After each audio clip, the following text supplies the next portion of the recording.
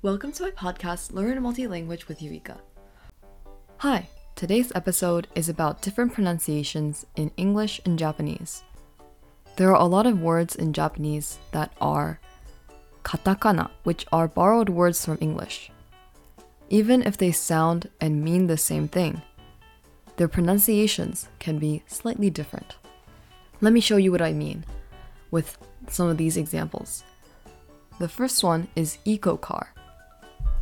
In Chinese, this is 节能车. In Japanese, this is eco-car. Take a look at the words that are colored in red. In English, it is eco, and the specific letter is E. But in Japanese, it's eco-ka, and the specific letter is e. Remember, they both mean the same thing, but that one specific letter sounds completely different. Next is virus. In Chinese, this is 病毒. In Japanese, this is ウイルス. Now, the pronunciation for this one is completely different.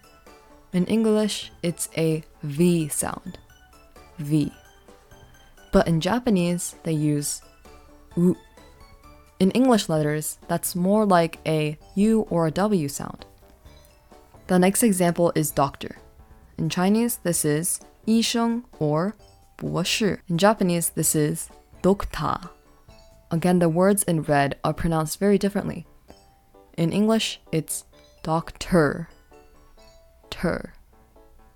But in Japanese, it's た. The last example is steak. In Chinese, this is 牛排, and in Japanese, this is ステーキ. The K and the ki sound are completely different again. You can imagine that the Japanese katakana of ki is like ki, instead of English, which is k. These words are just some examples of how the Japanese accent can sound vastly different from English. Thanks for listening to today's episode. Hope to see you in the next one.